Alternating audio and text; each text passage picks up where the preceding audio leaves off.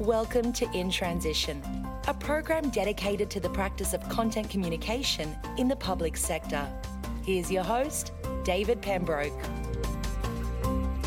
Hello, ladies and gentlemen, and welcome once again to InTransition, the podcast that examines the practice of content communication in government and the public sector. My name's David Pembroke, and thank you for joining me once again.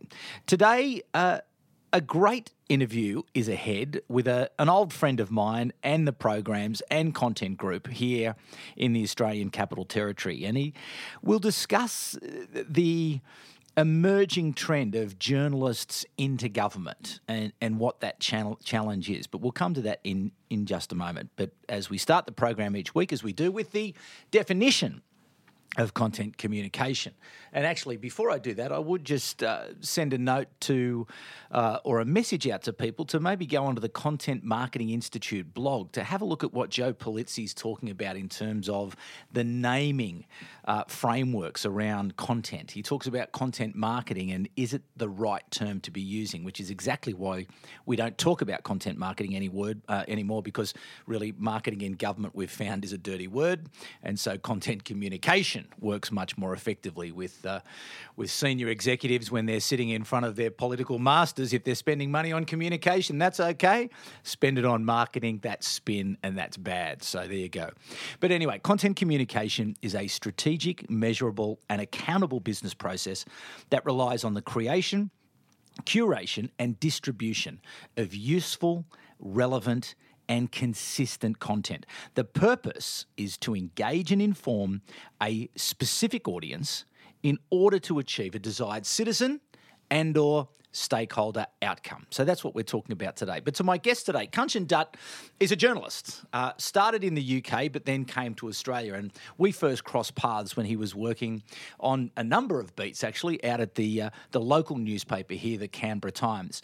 But then he took the jump into the public sector, where he worked for the local municipal government here in Canberra in the community services sector. And I really want to explore some of that because community services is such a big challenge for us, as inequality is such a big challenge for governments around the world. How can we use content to challenge some of those issues? So we'll come to that. But he's now jumped into the big league, so to speak, working for the Australian Bureau of Statistics, and really at a time when data is all powerful, information is all powerful. We'll talk to him as well about what is the ABS doing to tell the Australian story so as that people can understand what the changes are, so as that then government can explain why it is they have to intervene and make the policies that they do. So interesting stuff ahead. So Kanchan, thanks very much for coming back to InTransition. Thank you for the welcome, and that's quite a welcome. I hope I live up to it in the course of this discussion. Now, this is the second time, because interestingly, we were just talking before we started the tape about our first, and if people get onto the contentgroup.com.au and dive right back into the archives, we had a live stream probably, 4 years ago, and a conversation about exactly what we're going to talk about today. So in that time, back then you had sort of, I think, pretty well just started in the public service. Probably 4 or 5 years now that you've been in? Yeah, so my last job before the ABS was in the Community Services Directorate. And I joined there in about 2011. I joined the ACT government, I think it was, going back to 2007. Oh, okay, right. Okay, so you might have been in there for quite a long time before that. Okay, so you're quite some way into this journey from journalist to, government communications professional. It's something that people are really increasingly having to look at because of, the decreasing opportunities in particularly mainstream media. Yeah. What's it? Maybe describe for me how that was for you, moving from being a beat reporter into working for government. Yeah, well, it's kind of scary thing that I've been in the public service communications longer than I was a reporter, which is one of those kind of milestones that you look at when you get older and a bit grey and a bit more generous around the waist. I was fortunate in both instances. So I moved to Australia from the UK, and I went to the Canberra Times. I was on a tourist visa, and then which meant I could only stay there for 3 months in any one job, and they were very generous in then sponsoring me to stay on there longer, and that enabled me to then get more contacts. And then a couple of years afterwards, I moved to the education department in communications. And that was when I moved to Australia, having been a reporter in the UK for 10 years. I moved here for my now wife rather than for jobs, but it was a good reason to have a change of path as well. Right. And it coincided with, not at the start, the tough times that papers face were pretty well entrenched even back then. Yeah. So it was kind of also, well, if I'm going to be looking forward to my career, where will the next step be? And it was good that I had some good supporters at the time that kind of opened up some doors for me within the public service. And it's a big issue, isn't it? Because if you do want to have a family, you do want to have a career, you do need to have stability. So it's a really challenging issue, isn't it, for people to look at? They may love writing stories and they may want to be out there speaking truth to power, but the reality is you've got to put food on the table. Yeah, and also when you're in newspapers, particularly and living in Canberra, there aren't many options for working in newspapers. You've got a few plum jobs up on the hill that are declining in number, and a couple of the weekly papers. Other than that, it's a Melbourne or a Sydney or a Brisbane trip. Yeah. So whereas when you move to the public sector, also in communications, the private sector is expanding. Yeah. Content Group's been here one of the mainstays, but there are other new companies emerging on the market, and obviously then in the public sector there are many more options as well. So it's about where you see yourself going and where that path will be, and where you think you can, I guess, rejuvenate and make a difference as well. What skills have you taken from journalism into your public sector communications career that have had the biggest impact? There's the flippant answer to that question, which is the traditional journalism skills that I won't talk about because in case one of my employees is listening into this podcast, I'll keep that one for the off the record. Listen, David, you'll know as well as anybody else, the art of communications is storytelling, and journalists are among the best storytellers that you get. Good journalists can turn their hand to any story and they can make it accessible. And once you have that ability, you can then open up the other strands to it, to who you talk to. Also, one of the things I am forever grateful for being a journalist is it brought me out of my shell as an individual. So my first job in a paper, I grew up in a town in Slough in southeast England. It was a mainly Anglo workforce in an older it was the area when some of the World War II veterans were dying off, but they were still part of our customer base. So going out to engage with those people, I'm from an Indian background originally, though I was born in the UK. It was almost like chalk and cheese. So that made me get out of my shell and become more engaging with other people. And that served me immensely well throughout all my jobs. Yeah, it's interesting. There's a couple of things in that, but maybe let's just stay on that for the minute. But what's emerged over as a theme, really, in the 20 plus podcasts that we've come, that we continue to, that we're up to. One of the continuing themes and advice that people have, particularly for government communications professionals, is get out of your seat and go and talk to people. Get up and get moving. Go and build the relationships, because that's how you'll have an impact. If you sit behind the email and just ping off emails, you'll get nowhere. But you've got to, lose a bit of shoe leather and get up and get to know people at a human level, and that's where you can become effective. Exactly right. We were having a chat yesterday with some of my colleagues in the office about something we want to get more media engagement with, and it came down to picking up the phone, talking to the journalists we want to engage with. The emails are good, you can get the information out there, but don't rely on that as a sole source of it. And we tend to fall in even journalists who then transition to public sector communications still tend to, some of them fall into the trap of relying on email communication because of time poor. They need to get the information out to lots of people. But then when you get into that one-on-one engagement, it reaps huge dividends. It's almost a no-brainer. But that's from a media point of view. But I suppose what I'm probably more suggesting, though, is the internal communication challenge and building of credibility that, government communications, the WPP research recently has confirmed that, communication isn't really a valued function in many governments anywhere in the world. It's seen as the car wash or the colouring in department. Yeah. And the advice really is to build your credibility, get up and go and talk to the policy people. Get up and go and talk to other people, to build relationships, to understand their business, to explain to them how you can actually add value to what they're doing, as opposed to being seen as a end-of-the-line service. Yeah, exactly right. And I'm fortunate. All my roles, I've had supervisors who have been supportive of me getting out to do that. Because it's one thing to pick up the phone, but when you're in the same building as your colleagues, it makes no sense not to go and see them. Yep. It's obviously when you've got an organisation that's spread over different parts of the country, that's a bit trickier. But it's like we've still got video conferencing. You can get on a plane and hop up to see the Melbourne staff, the Darwin staff. Yep. There's no reason for not engaging that way. And it builds relationships that you don't get any other way.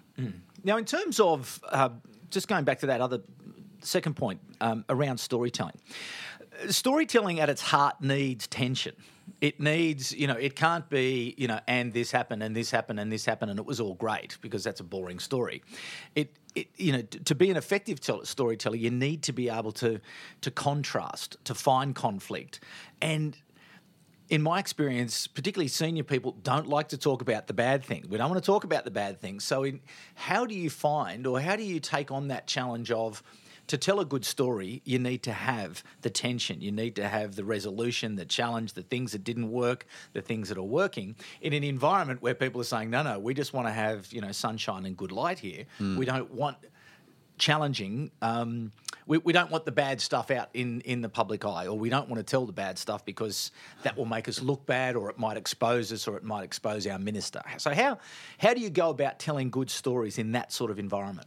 It's interesting that the use of the word tension, and it's always, I don't think I've ever landed upon an ideal place where we can acknowledge tension without either scaring the organisation I work for, or too obviously underplaying it to the people you're trying to communicate to. Who can smell if it's phony. Yeah. And that's when I think.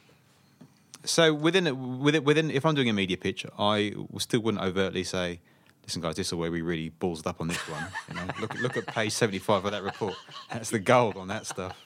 But you need to be prepared to acknowledge it, and you need to have your spokespeople ready to go. Yeah, we did that. This is what we learned from it, and this is how we've moved on from it. You have to have an answer to the question. Don't go out blind, otherwise you'll come a cropper. It also comes down to those relationships you have with the people you're talking to. I think we're both fans of backgrounding where appropriate with reporters, because it builds that trust and it gives that context. We in the ABS we have some really complex statistical data, and it's all foreign to me, and I'm having to communicate it. But when you're talking to journalists who are maybe on a general beat, not a specialist beat, and are filing against multiple deadlines a day, if you can give them any other bit of information they can have in the back of their mind, it always helps build that. And so when you go out and they go, actually, so we know that this is where they've come from. These are some of the tensions they've had in the past, and they can write about it. They can write about it in a factual way, without us having to kind of megaphone it every time we talk about it. So, what are your 5 top tips to getting good outcomes with the media in this changing media environment, where I think you hit on something there, that it's multiple deadlines a day? It's almost everybody's in the radio news business now, top of the clock. As soon as you've got it, out it goes. Or actually, it's not even top of the clock anymore. It's whenever it's baked, it's gone. Yeah. We're looking, as far as it's possible, we try to tailor our approach to journalists. Now, we don't. There are thousands of journalists. We don't tailor approach to. Yeah, but your role is specifically media, isn't it? I have media in my team. Then we have external communications and graphic design as well. Right. So there's a few elements to it.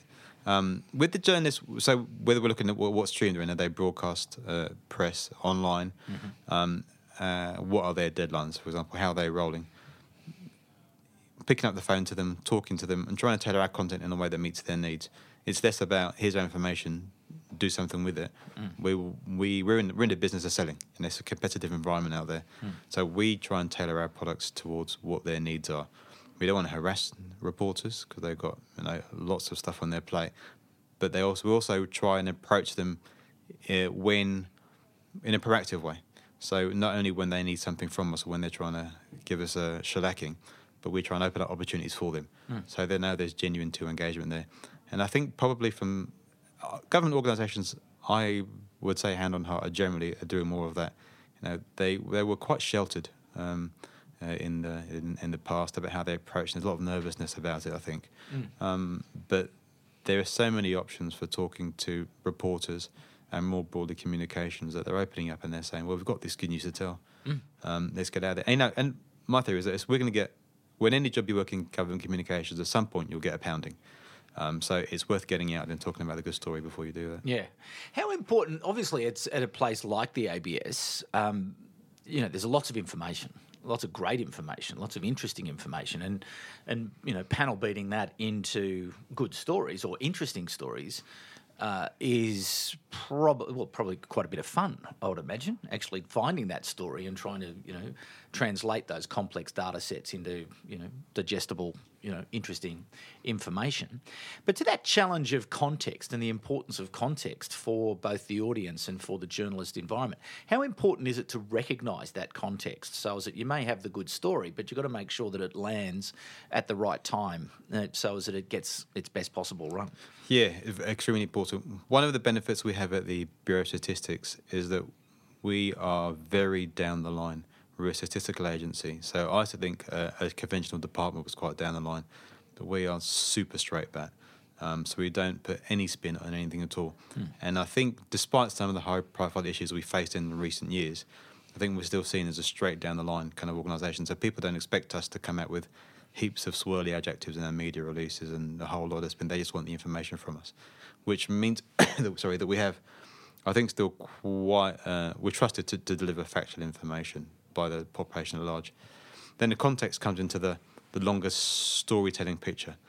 So we have heaps of education statistics, or we have personal safety statistics, and we have a series of those. So we can build out the information over a course of time, and we can refer back to what previous surveys told us, what we think from these surveys will tell us. But do you line up, say, for example, education statistics with the context of, the end of a school year where people are maybe deciding where they're going to be sending their kids? So is it that time of the year that people are making decisions, or winter time where people are dealing with health issues? So you've got health statistics. Do you sort of line up the stories in that way? Yeah, so we do.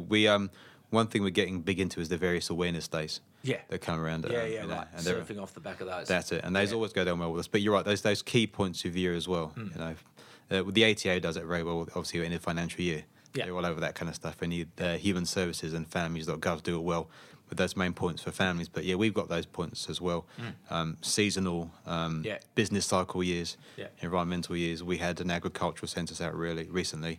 That ties on that kind of stuff. So it's about one aspect we want to be the ones who are driving the agenda, but we have to recognise that there's a lot going on around us as well, and it makes a lot of sense to tap into those kind of themes, and obviously then on social media as well. So you've got the conventional media and the big awareness days, but on social, what's happening on that, and is something we can tap into, and that reflects our brand and what we're known for, but shows us kind of engaging in another forum.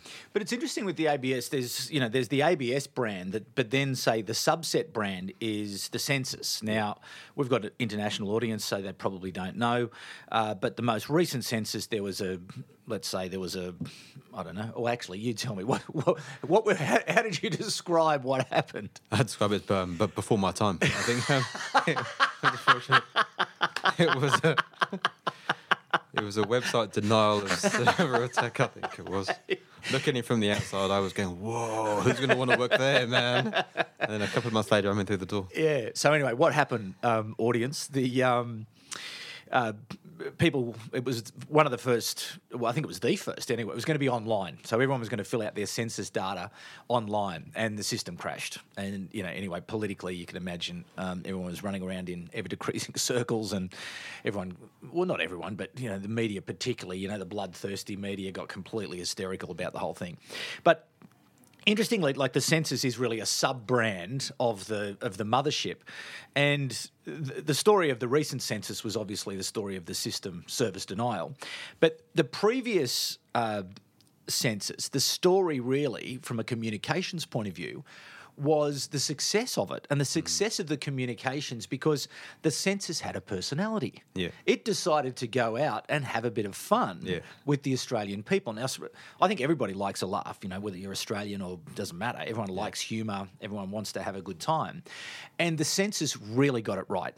I remember back then just being, I loved it. And I was subscribed to it and looked to it. And there were some really funny people on message living within the bigger brand. It was a sub-brand, so it sort of got away from the sort of ABS stuff, but it was super successful.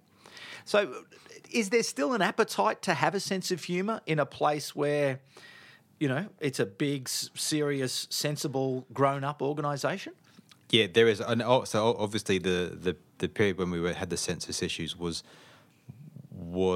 tense, and it was full on, and it was a big moment for the organisation.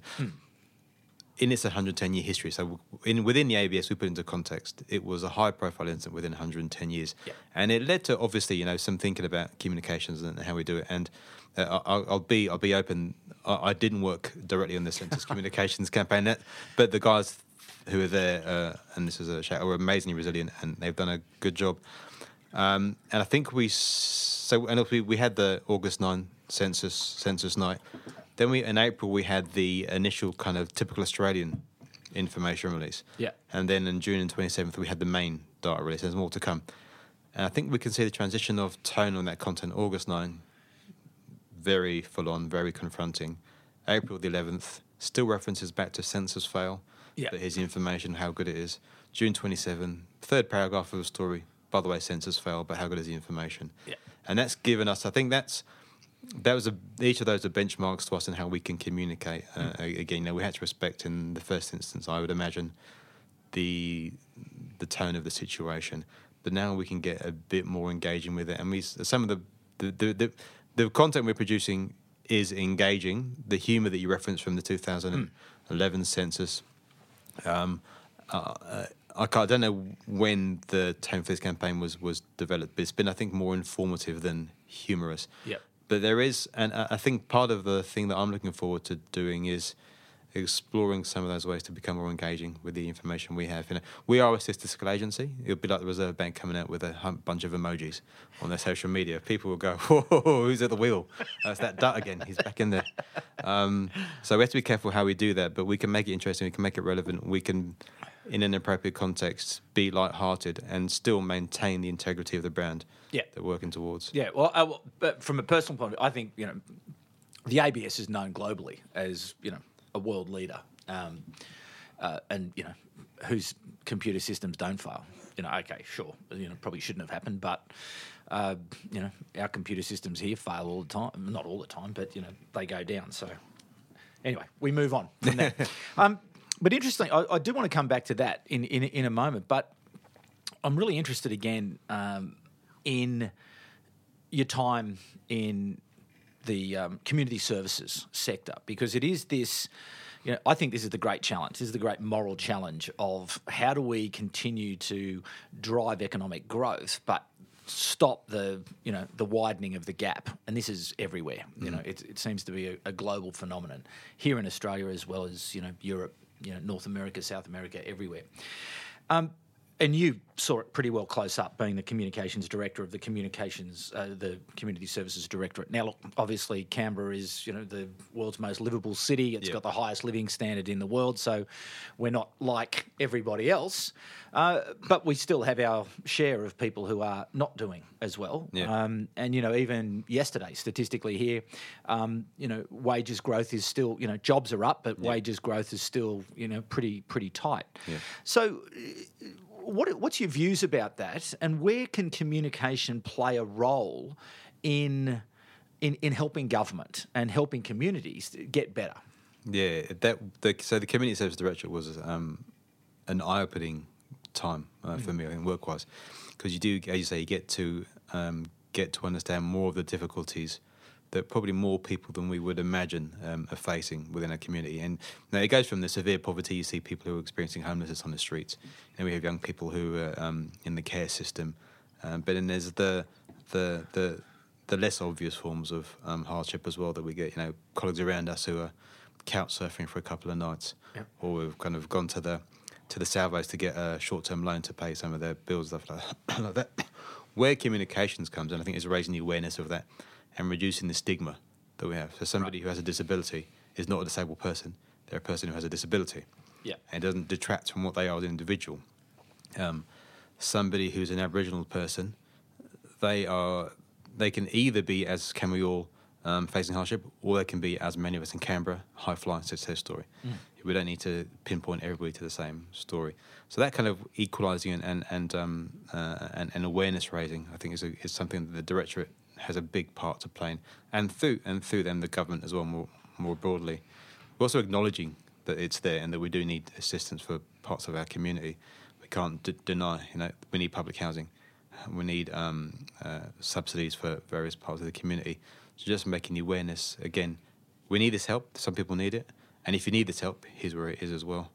But ultimately, to me then, it sounds like part of the solution or the role that communications can play is through stories, is through telling those stories in an engaging way so that the people who are perhaps more privileged, like myself, can understand, what the challenges are. And perhaps I could relate to it a little bit more effectively through better stories, perhaps, if I'm aware of it or if I'm made aware of it. Yeah, without a doubt. There is so much going on in good terms. One of the difficulties we always had in the agency was getting the individuals themselves who are experiencing the hardship, whatever it may be, to tell their stories. Yeah. Because they don't want to come forward and say, "Listen, look what I'm going through." Yeah. And also there are a whole legion of appropriate privacy provisions around identifying people in various states of government support. So that was a difficulty. On the plus side, we have some very good staff within the agency and within community sector that are working with them to tell that story on their behalf. You'll know, David, you worked with our directorate. Yeah. I remember some of those things going there. Yeah, for sure. Support the youth awards as well. Yeah. Through the group. So there are many ways to tell the story and put it together in a way that doesn't diminish what's going on, because you don't want to scare people. If you're trying to engage people in a positive discussion, you don't want to scare them off by going, "Geez, we're all going to hell in a handbasket." They need to feel like they can do something about it, or that there's a reason for them being told the story. But that's in direct contrast, isn't it, to the political environment that runs around these issues, because that's the tone, isn't it? It's an extreme tone. Like, this is a disaster, and this is there's nothing in the middle anymore. Particularly in the media, everything's either a disaster or it's wonderful, and there's really no sensible place for discussion or stories to take place. It goes to that tension you were mentioning earlier on about storytelling. I am not a complete pessimist. I acknowledge the fact in terms of not a pessimist about the politicians, or not a pessimist about solving some of the inequality challenges? Being a dutiful public servant, I won't comment on politicians.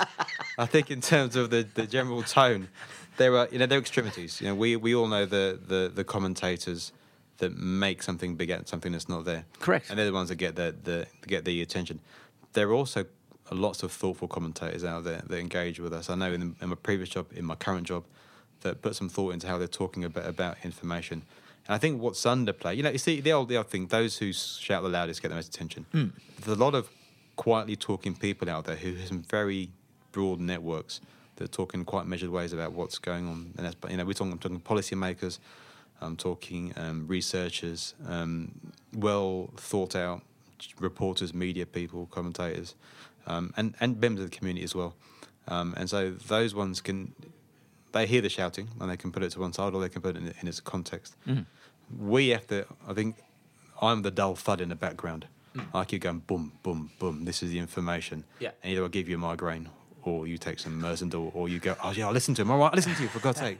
But I'm the constant hum of information that's out there that just tries to underlay. And if in any inflammatory story they reference our information in the correct way, they're part of the job done.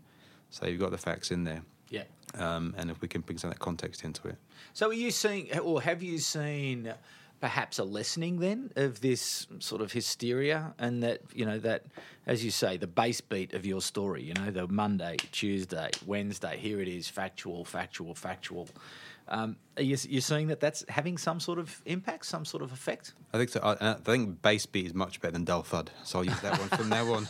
It's a much more attractive way of saying it. Well, to me, that's content. That's content communication, is understanding what the story is you want to tell, using the skills of journalism to turn it into its most, appealing form. Yeah. Make sure that, your graphics are good, your audio's good, your, data visualization, whatever it is, and then find the channel and then keep turning up. Yeah. Here we are. We're here again, and earn the attention of the audience. It's the only way that it's going to work. Yeah. And perhaps, I don't think you're ever going to stop the screamers. No. I think there's always going to be that element of it.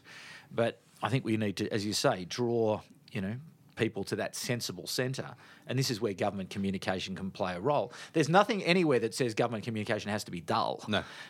It can be on brand, but do it well, and do it in an entertaining way. And this is exactly the purpose of what we're trying to do with this content communication process, is to give people those skills so that they can, Monday, Tuesday, Wednesday, Thursday, Friday, here we are, we're still here, Yep. And hopefully, as you say, bringing people on a journey and earning the attention of citizens and stakeholders so that they can understand, okay, right, I've got that now. So when government makes decisions, that context of the decision is a little bit, better filled in than it is otherwise than if I'm just listening to shock jocks or, Sky Television News or whatever it is, where there's extreme views and, people's opinions are pinging around and there's really not much basis to those discussions. No, you're right. If you're looking at my facts and you came to your conclusion and it's still different from my conclusion, that's fair enough. But you've got the facts on the table about it. We're never going to make... the ABS is different. We don't want to make you think our way because we're a statistical agency. But you're never going to convince everybody that your policy direction is the right one. But if they're arguing with if your facts are on the table and they're accepted, then it's a level playing field for discussion. But how do you then feel about the notion, and we're coming up against time, but just maybe one or two more quick questions, but how do you then feel about this, this truism really that, facts validate someone's position, and they look at it, but it's emotion that moves people.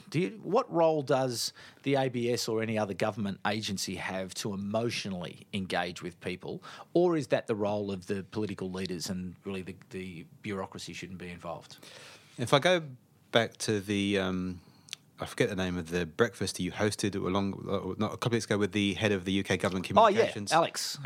Yep. Yeah. And he was saying, if you're not in government, if you're not making a change, if you're not changing the audience behaviour, what are you doing? Why are you communicating? Yeah. And I was listening to that. I think, if I'm thinking health, the smoking rates, okay, that education, reading rates, I got that. If I'm thinking the ABS, we're not laying out policy. So the emotion for us, we're not we steer away from policy. We don't want to get into policy discussion.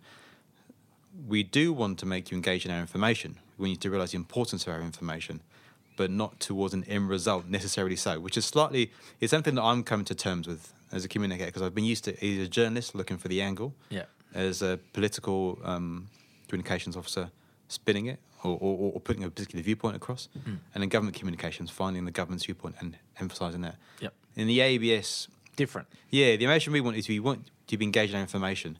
We need to realise the importance of the information, but not necessarily to sway to a certain viewpoint. But whenever, if I can kind of a loose analogy, we do economic information. Yep. We put it on Facebook, decent response. We talk about domestic and family violence rates, bam. People are engaged in that subject matter.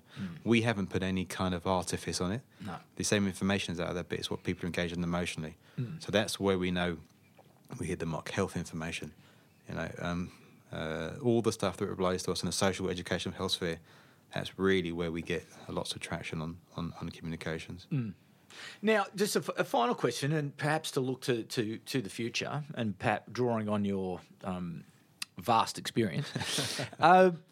What do you see in terms of the way content can play a role in helping governments strengthen communities and improve the well-being of citizens? What's going to happen? What change is required? That's a really good question. Thanks for the lead-in time to answer that one as well, David. And there's no editing on this podcast either. Oh, sorry, folks. So government communication is becoming more focused, I think. You'll have worked with more departments than I have. Yeah. But they're becoming a lot more attuned to contemporary communication needs and the breadth of them. And so they should, just by the way. Yeah, without doubt. And so given the fact that everybody's now connected, everyone's walking around with a smart device. Actually, just back from holidays in Vietnam, and it's amazing in Vietnam. There are still the very, very poorest people in the world living the most modest lives in remote rural areas. They don't have much, but you know what they've got? Yeah. A smartphone. They've got a smartphone, and the Wi-Fi in Vietnam is really strong. Really? Yeah. You see people sitting in the middle of rice fields looking at their phones. Get out, really? Yeah. Everywhere. Everyone's got a phone. Everyone's got a phone. So, this is again the importance of communications. Communications is moving because of this structural, this infrastructure improvement. It's going from a the old days, the colouring in department, the car wash, to the central, the central nervous system is in place. Yeah. And the atomic particle of a government's message is now got to move through this system. So there's this massive need that people now need to become, creators and distributors, in a much more fundamental way. That's my theory, anyway. And I think what I see happening from my experience in government departments is they're changing the infrastructure so that communications isn't the bit on the end. Yeah. They're bringing it into that core part of it. So whether we're looking at digital engagement, transactions, we're looking at comms 101, media engagement, advertising, whatever it is, it's more of the integral part of the organisation. Because from the census perspective, we saw acutely clearly what happens when the public receives an issue with the government department. It goes off. And you don't want that to be the first time the head of your agency knows the comms team. You need to be embedded them before that to build that trusted relationship. The relationships we've talked about already. So I think structurally they're coming into line more. They're bringing them more central, more focused, and that will enable a more of an organisational-wide communications perspective. Yeah. The one thing some government agencies do really well is really putting it in at the needs of the consumer. So not being so fractured in how we talk about our various services or programs, but really wrapping it up into what the consumer needs, from whether we need health support, education support, or getting to work support, all that kind of stuff. So that's, I think, where we are going a long way towards achievement, but there's a lot of work to do there as well. Yeah, indeed. But I think it's the most exciting time for people working in government communications because of the contextual change. We're going basically from the basement up next to the CEO's office, and I see, in the not too distant future that the executive will be sitting there and the comms team will be sitting on the same floor. Because it will be, where the organisation tells its story, both internally to its organisation, because productivity is so important in constrained environments. So that needs to be, very strategically engaged with, and then those external audiences, and how can we move quickly as the world starts to spin faster and faster and faster. There won't be the time to be able to, run down to the basement to talk to the communications team. They'll have to be very much in tune with some of that thinking. But we're seeing that. But as you say, it will take time, and it mightn't happen in my lifetime, but we'll be pushing along as hard as we can. So, Kanchan, thanks very much, mate, Thank you, for David, coming in on a very, very chilly Canberra morning. I've just, as I say, been in Vietnam. Beautiful, warm and hot over there, and only been back here a few days. And very similar. It woke me up this morning. But thanks, mate. Thank you. And thanks to you, the audience, for turning up. A little bit longer again this week. I know I try to keep it to sort of 30 minutes, somewhere about... the ticker says about 37, so I ruin people's walks to work if it goes too long. I got complained against. It's more exercise. Walk longer. What was the positive side? We'll make it 40 minutes. So thanks, mate, and again, thanks, audience. Thanks. Fantastic chat with Kanchan. Lots of insights there. So take a few things out of that. And again, get up, go and talk to people, build those relationships, get out from behind the chair and understand people's work and tell them and explain to them.